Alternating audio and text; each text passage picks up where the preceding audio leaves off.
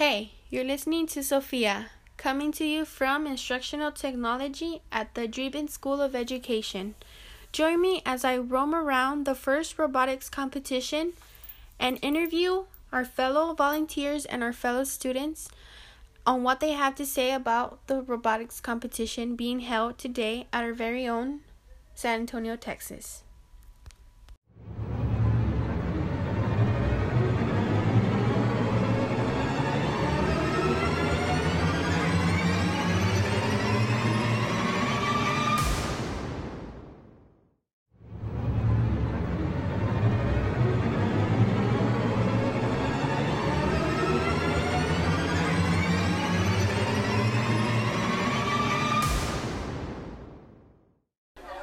Hello, this is Sofia Hernandez from Instructional Technology. Today we have Brenda? Hi Brenda. What made you volunteer for the robotics competition, or how did you hear about it? The reason that I volunteered for the robotics competition is because of my child. He's very interested in this career field, and I want to know and learn more about this career field so that I'm able to help him in the future in case he decides to go to school for this.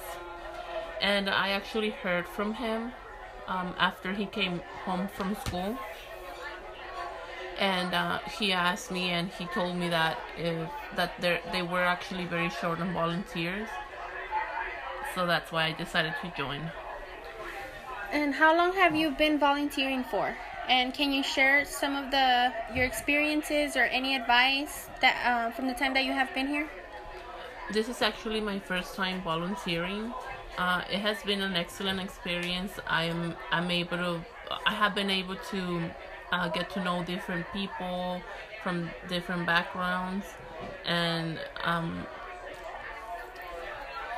Yes, Brenda, last question. Is there anything you believe should change that relates back to the competition? Anything regarding policies, etc.? Actually, I don't think that there should be any changes. I like the fact that there's fairness in the grading system. The children enjoy being here. They have enjoyed the fact that they have been given an opportunity to showcase their abilities and their minds and how things work. Okay. Thank you, Brenda. That is all. You're welcome.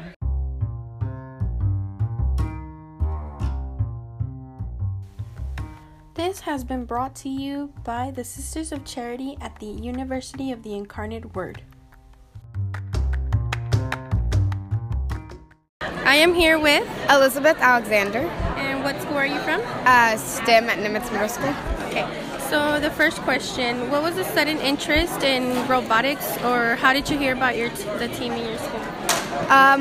Well, when I first got to STEM, I really wanted to be in robotics because I've always wanted to be an engineer.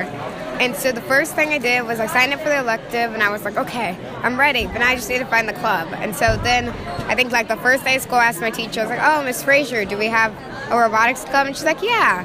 And so then I had to like apply for it, and I got in. Okay.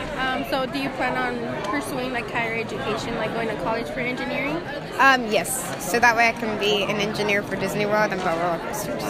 Okay. Last question. What are some advice that you can give other students in regards to robotics or STEM? My advice would be to never give up when you start something, because some things, they take a while to do, but then at the end it'll come out and it'll look good. Like, for example, last year we did FLL, and our FLL team did not do very good.